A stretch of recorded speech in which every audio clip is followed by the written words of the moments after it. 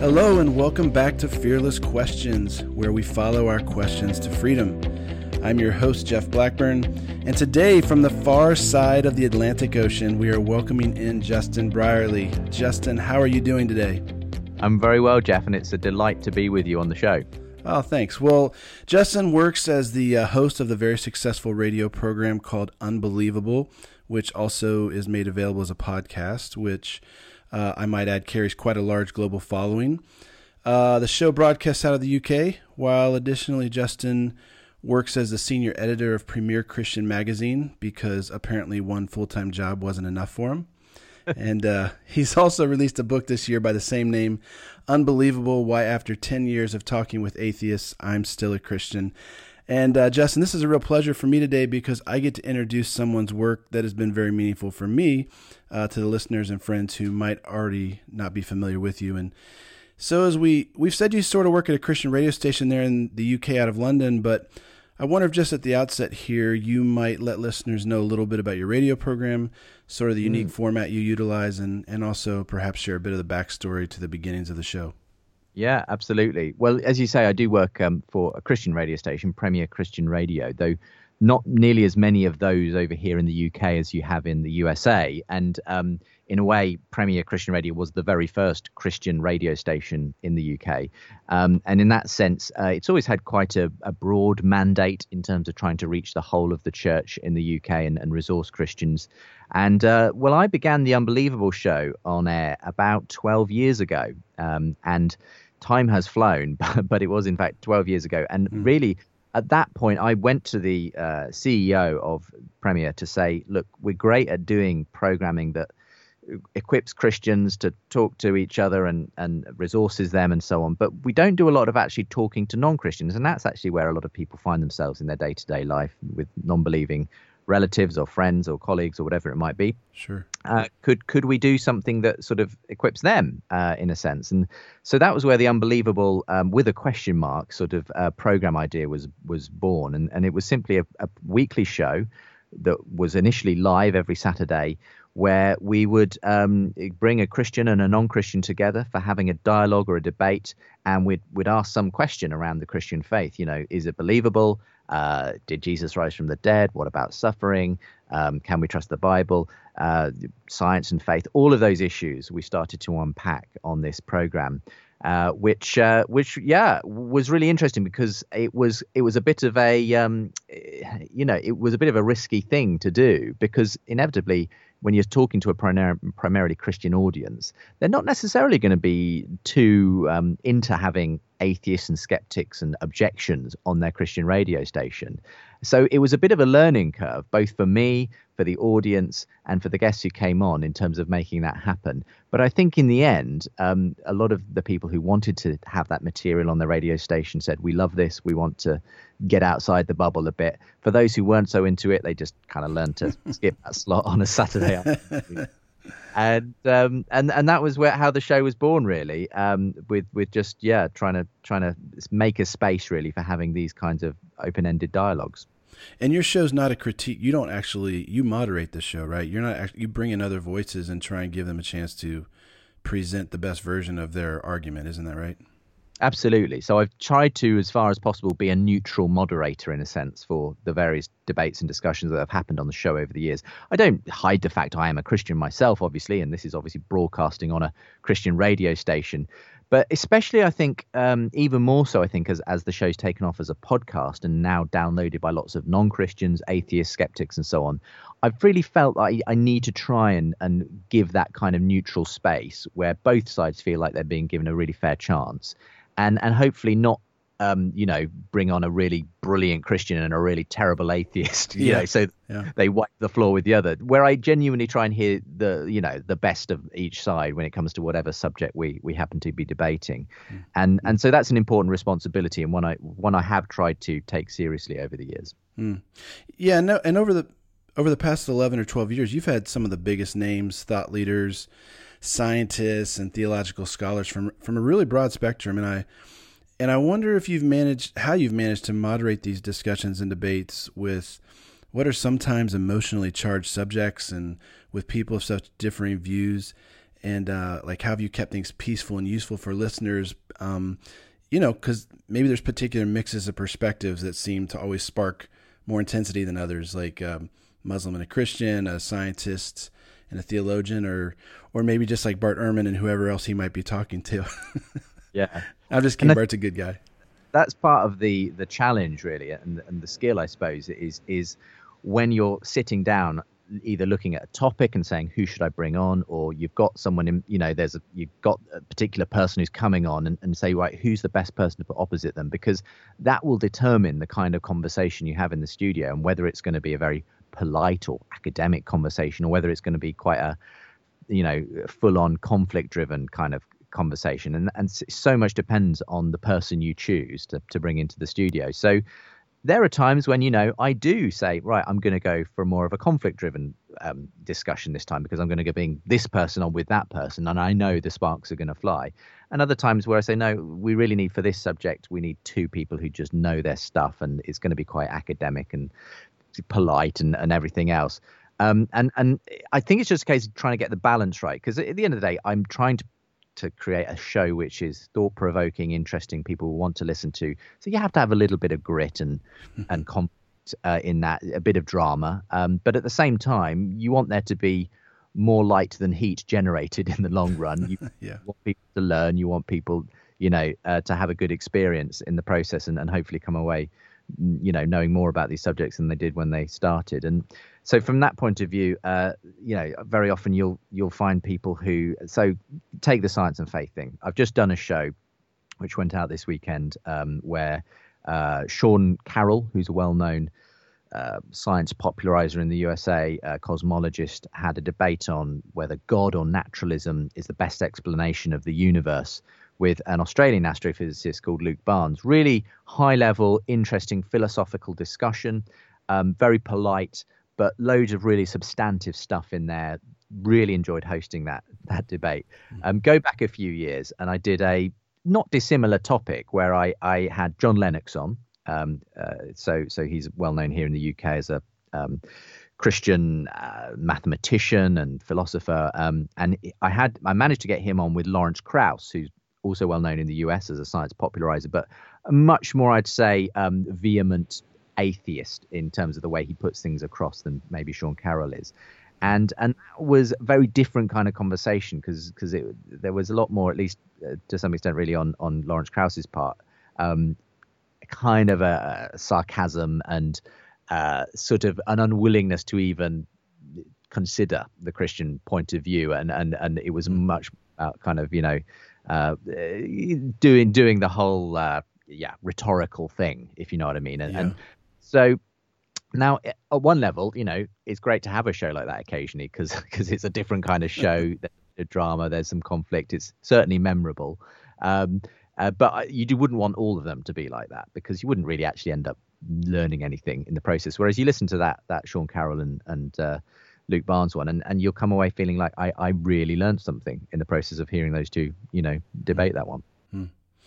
Well, and there is such an interesting variety of topics that you cover, and you guys take on a number of questions. And I did want to sneak in one question, just sort of talking as an American. I was wondering if you've noticed any significant difference in the types of faith questions being asked by people in America from the types of questions normally being asked by folks in the UK and other parts of the world.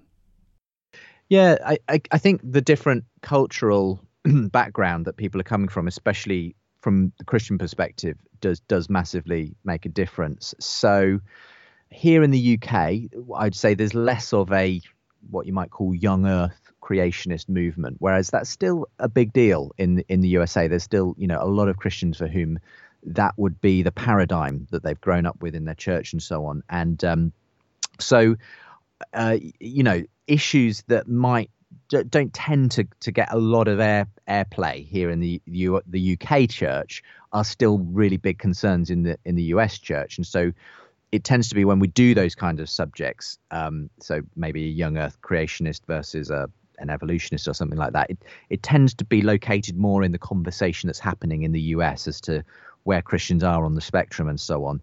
It just doesn't tend to be an issue that's really being debated much in the UK church for whatever reason. I think there's more of an acceptance generally among evangelicals in the UK, maybe, that it's okay to, for there to be a spectrum of belief in this area. Whereas I think the US still has the luxury almost of its church networks kind of being quite precise about where people need to land on those kinds of issues if they're going to be part of their particular group, if you like. Whereas to some extent, the UK church has had to kind of see that, if we're going to make any, impact in the UK in terms of mission and everything, we've got to work together despite differences and see that a lot of what unites us is much bigger than what divides us on in terms of those kinds of issues. So that's one way in which I'd see it. I think very, very often I meet with the ex-Christians who I meet through the show from America.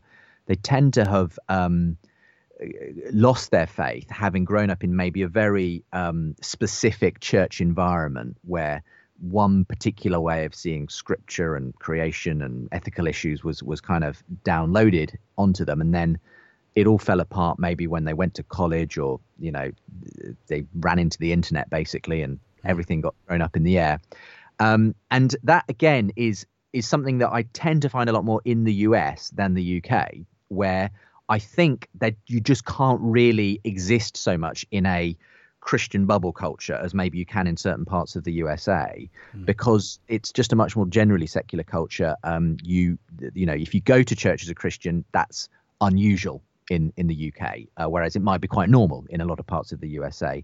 And we certainly don't have the kind of mega church structures where they could like literally provide all of your entertainment, education, and everything else kind of in one big package. We just don't have that in the UK. So you're going to be engaging with and learning from and having, you're much more in the kind of general pluralistic social milieu. And so to some extent, your Christian faith, if you're a Christian in the UK, gets fashioned in that way, so that you're going to inevitably have run into some of these issues, and maybe it's not quite such a crunch moment if something gets significantly challenged as sometimes happens in some of the guests I've met from the USA. So yeah, sorry, long-winded answer. No, that's okay. I hear you saying that you guys are not building arcs as we are over here. Well, yeah, I mean, of course, it does happen to some extent in certain expressions of the UK church, but generally speaking, I'd say we all, there's a bigger picture in the UK, which is, we want the church to have an impact on society, and we've realised we can't do that by building enough. Right. Well, Justin, look, let's we mentioned earlier that you wrote a book this year that was released this year called Unbelievable, that sort of chronicles your thought processes of the big issues that you're constantly moderating discussions about. But as a listener of your program, it's rare that we get to hear you share your personal beliefs. And this book really jumps in there. And I wonder what you would say is sort of the impetus behind bringing this book to the public. Yeah, it was really something that I think had been in the back of my mind for a long time, having had all these opportunities to speak to so many Christians and non-Christians really at the top of their game in relation to theology and apologetics and science and faith and the Bible and everything else. I thought I'd already, by the time I wrote the book, I'd been editing Premier Christianity magazine for 3 years. I felt I now have the skills in place, if you like, to maybe tell my story of the show, of all the conversations that have been had. And maybe that will be helpful both to Christians and non-Christians, hopefully for Christians to help them to maybe understand how they can, if you like, tell their story to others in a way that hopefully makes more sense. And also for non-Christians to help them to consider the claims of Christianity, but also just to open that door to a meaningful conversation, which has so often been shut down very often in popular culture in one way or another.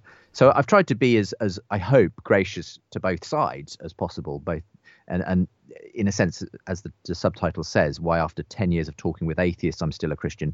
I have sort of restricted it to some extent to that conversation between atheism and Christianity, because that's where so much of the show has centered itself in terms of the new atheism and all of that stuff over the last 10 years or so. So that was really what it was. I wanted to tell the story of the show, kind of explain where I'm at having had all those conversations, why, although certainly my faith has been challenged on numerous levels in having these conversations, I actually feel that my faith is deeper and more confident, even though it's taken some knocks along the way. So that was the impetus. Oh, great! No, it's a very helpful read, and it's interesting, especially for folks that, like, you've had such a unique journey to be able to be exposed to the folks you have. Along these lines, depending on what faith tradition somebody comes from, the idea of evangelism carries sort of varying degrees of meaning and importance. Some folks in the business world might even just hear the word and think of the latest grassroots marketing scheme. But you've seemed a bit more committed to this idea of evangelism, where you've even organized an annual evangelism conference, right? And feel free to plug that if you want to. Yeah, I mean, we call it an evangelism and apologetics conference, so it's Unbelievable, the conference. We're not very original with our names for things. It's Unbelievable, the conference, Unbelievable, the show. But it's, yeah, I believe in evangelism. I think it can be done really badly, obviously. Yeah. And so I hope that what we're trying to encourage in people who come to the conference or read the book or listen to the podcast is evangelism is about really engaging with people where they are, not necessarily expecting them to simply sign up to a set of beliefs. And that it's very often a very long process as well, and one in which hopefully we see ourselves as being open to learning along the way. I think that's often with evangelism. It's seen as a very I deliver you a load of information that you accept, and if you accept it, then it's been a successful engagement.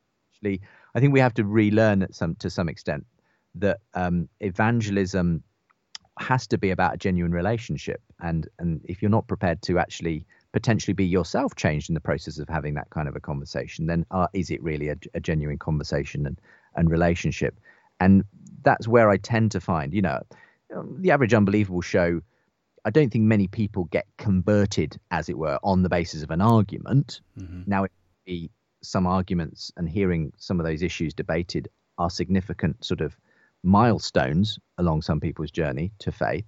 But most often when I do hear of anyone who has come to faith with Unbelievable as part of the story, it's always been because there's also been a conversation going on between them and other people that has obviously had a big impact on them as well. So I think, hopefully evangelism, when it's done well, is about having those kinds of conversations and inviting people into something that you have experienced for yourself. Well, you actually already answered my next question, because I was interested about this whole, where do you see more movement in sort of those arguments, or outside their more traditional things we've seen done? Justin, in your book, you spent some time covering some of the biggest issues that you've wrestled with over the years. And like I said, people are going to want to pick up a copy of that to read that for themselves. But one of the issues you sort of jumped into is this issue of human value, and sort of along that with the idea of general morality. And, at the outset of that particular chapter in the book, you shared a really powerful story about this man, Papa Jamie, who in the 70s was walking the streets of Colombia and encountered some troubling situations. And I know you don't have the book memorized, but I wonder if you might be able to recall that sort of an overview of that story. I've got the book in front of me. So there you go. Read along then. I'll read my opening to that chapter. And this was a story that I was told by a guest on Unbelievable several years ago, and I do credit him in the footnotes as well, Mark Rock. But I was able to go ahead and go away and research the story for myself to kind of convey it for the chapter. But yeah, amazing story. So in the 1970s, Jaime Jaramillo, a wealthy businessman, was walking along the streets of Bogota in Colombia when he saw a young girl climbing down through a manhole into the sewers below. Jaramillo went home, put on a wetsuit, and followed the girl into the manhole. And to his amazement, he discovered about 90 children living underground in the filthy, rat-infested sewers. These were the youngest victims of Colombia's so-called dirty war, in which government forces and paramilitary groups fought running battles across the country.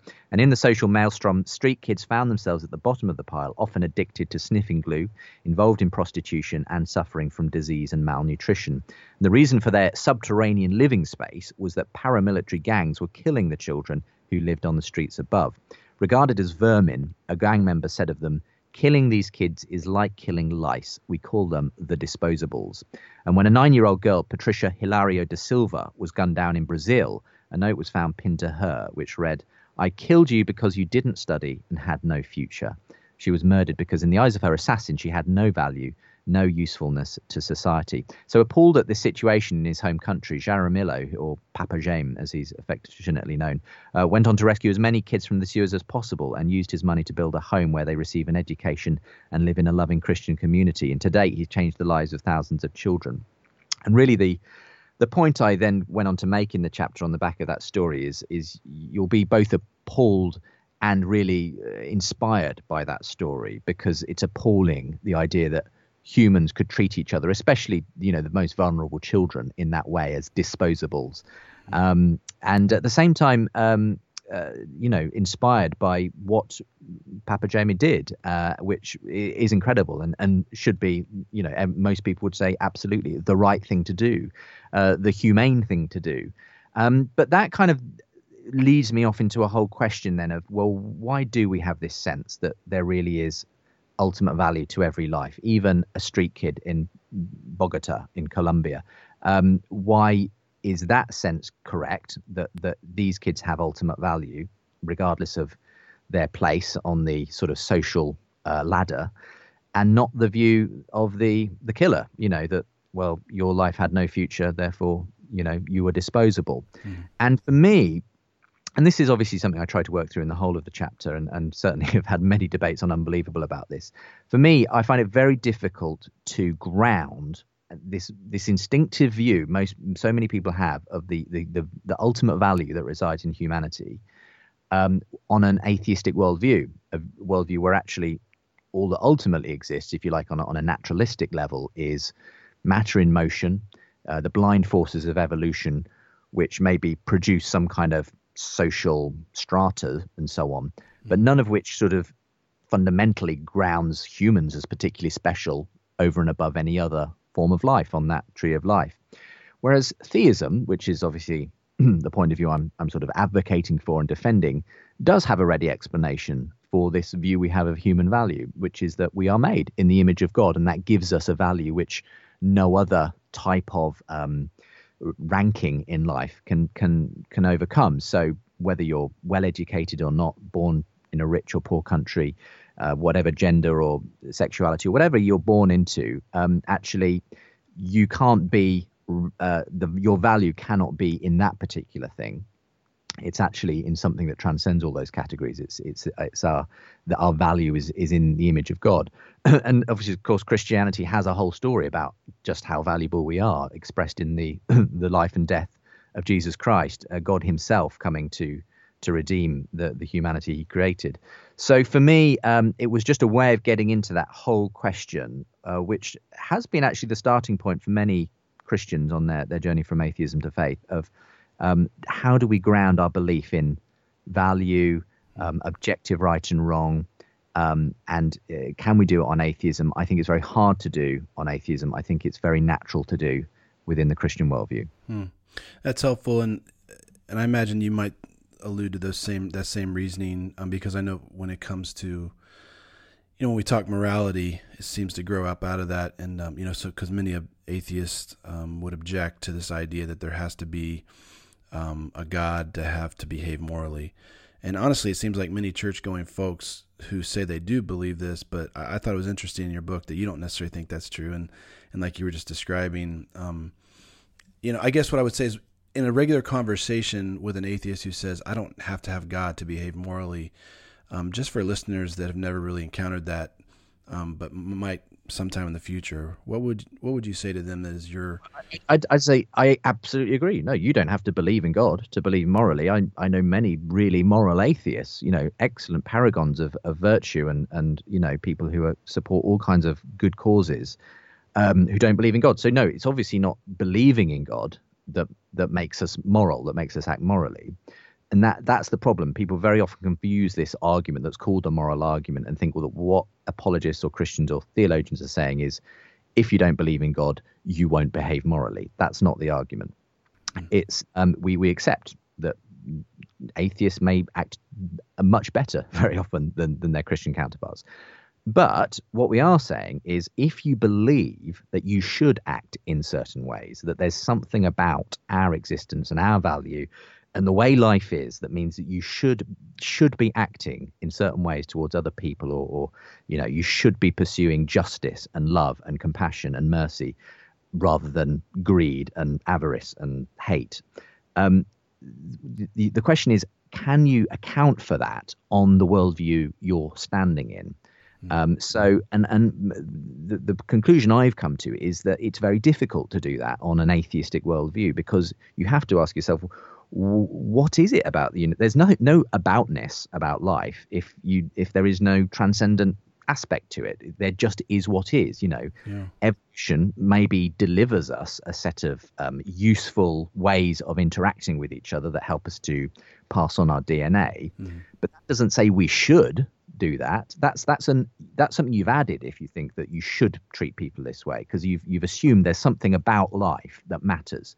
And actually, science alone won't give you that. All it will tell you is what is. It won't tell you what we ought to be doing.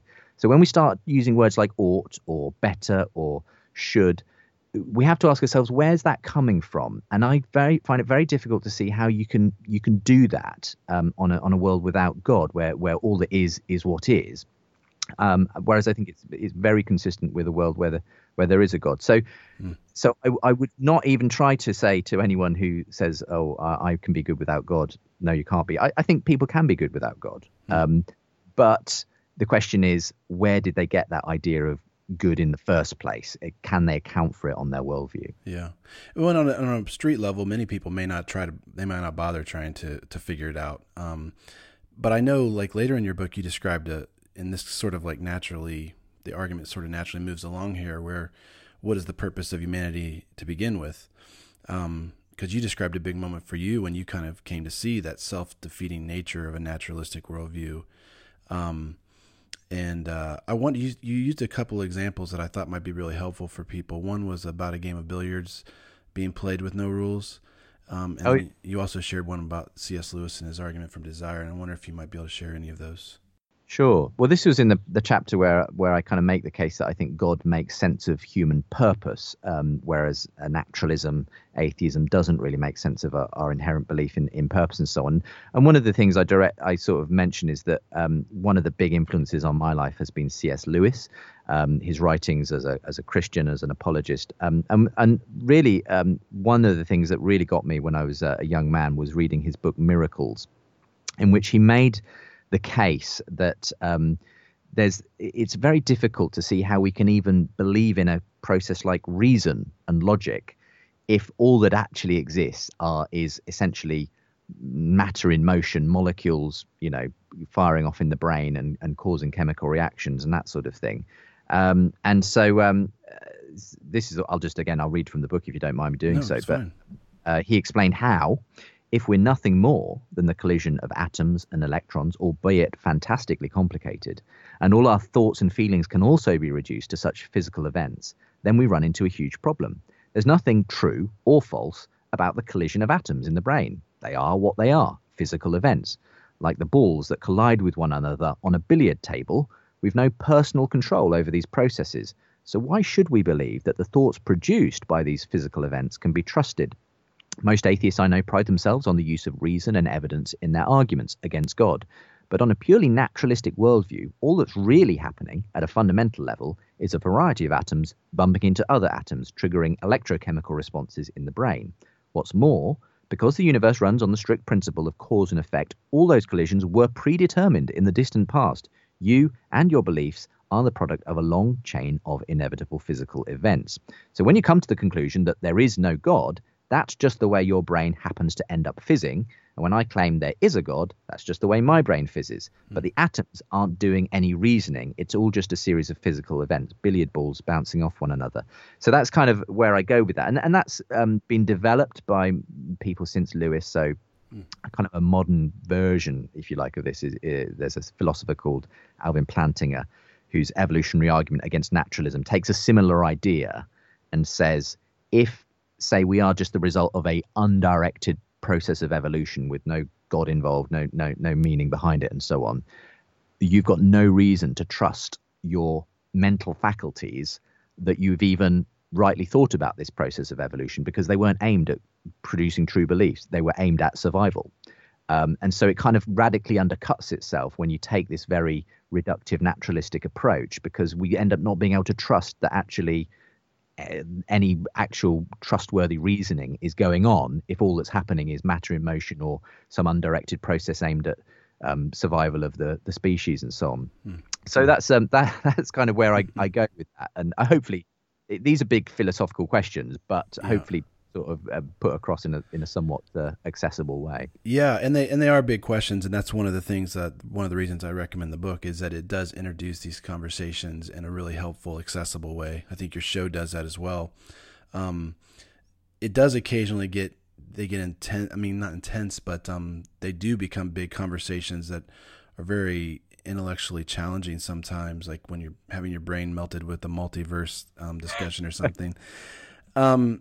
But, and we were just talking about this, like blind atoms colliding, this and that. There's folks like Richard Dawkins that have, written books like The God Delusion. And maybe this is a good chance for us to talk about that. I don't know if you like talking about it, but not many people can say that they've had the opportunity to sort of corner Richard Dawkins in a conversation. But you write about your experience of interviewing him right after his debate with John Lennox, who you'd mentioned back in 2008. Which that debate is online, available for people who want to see it. It's interesting. But I mean, for my younger listeners, even, this is literally the guy who coined the term meme. So, and others will remember his other writings. But I wonder if you just share briefly how that came to be and what that experience was like, kind of sharing a conversation with him. Well, yeah, this was I guess a few years into the show, and soon after I began the program, Richard Dawkins' name came up all the time because he had just written The God Delusion, which quickly became a bestseller. It was really almost at the zenith, really, of the new atheism in terms of the literature and so on. And so what I really wanted to do, of course, was to get Richard Dawkins on my program as a guest, have one of those, conversations, one of those debates which I would moderate. For various reasons, it just wasn't able to happen. But what did happen was that he was due to have this kind of public debate in Oxford with John Lennox.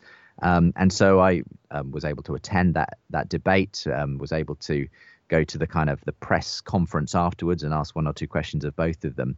But what really was a fantastic opportunity that emerged straight after was as I was leaving the Natural History Museum in Oxford, where it took place, I was due to go to a sort of after debate party that had been scheduled at a nearby college, and I was hoping I might be able to get an interview with Richard Dawkins while there.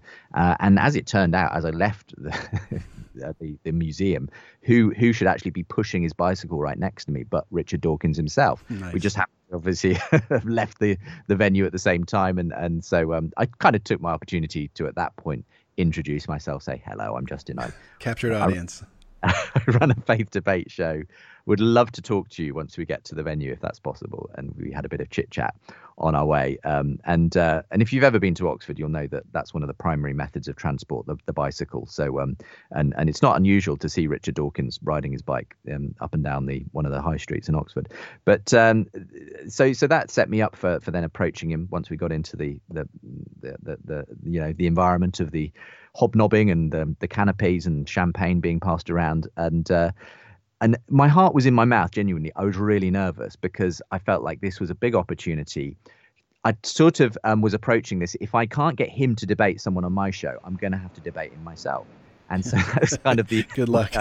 The way I went into it, really, knowing I'd only get a few minutes with him. So I kind of rocked up, sort of as soon as he'd finished talking to someone, stepped in, said, "Richard, hello, would love to have that interview with you now, if possible." So he said, yes, go ahead. And so I just started to kind of quiz him on various aspects of the debate he'd had with John Lennox, meaning, purpose, all of those kinds of areas, science and faith. But maybe one of the most interesting aspects, and one that actually got quite widely circulated afterwards, was a bit of our conversation where we kind of touched on the whole issue of whether we can have sort of a belief in right and wrong or ultimate morality on a kind of naturalistic worldview. And so again, I can read out a little bit of the conversation that took place then, if that sure, works for you. If you'd like, sure. So So I kind of quote it verbatim in the book. Here's how our interaction went when we got to talking about whether our morality is derived only from godless, undirected evolution alone. I said, but if we'd evolved into a society where rape was considered fine, would that mean that rape is fine?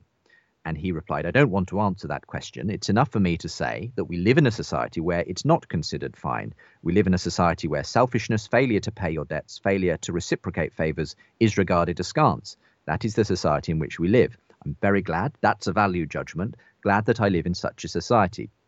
And I sort of countered by saying, but when you make a value judgment, don't you yourself immediately step outside of this evolutionary process and say that the reason this is good is that it's good? And you don't have any way to stand on that statement. And he replied, well, my value judgment itself could come from my evolutionary past.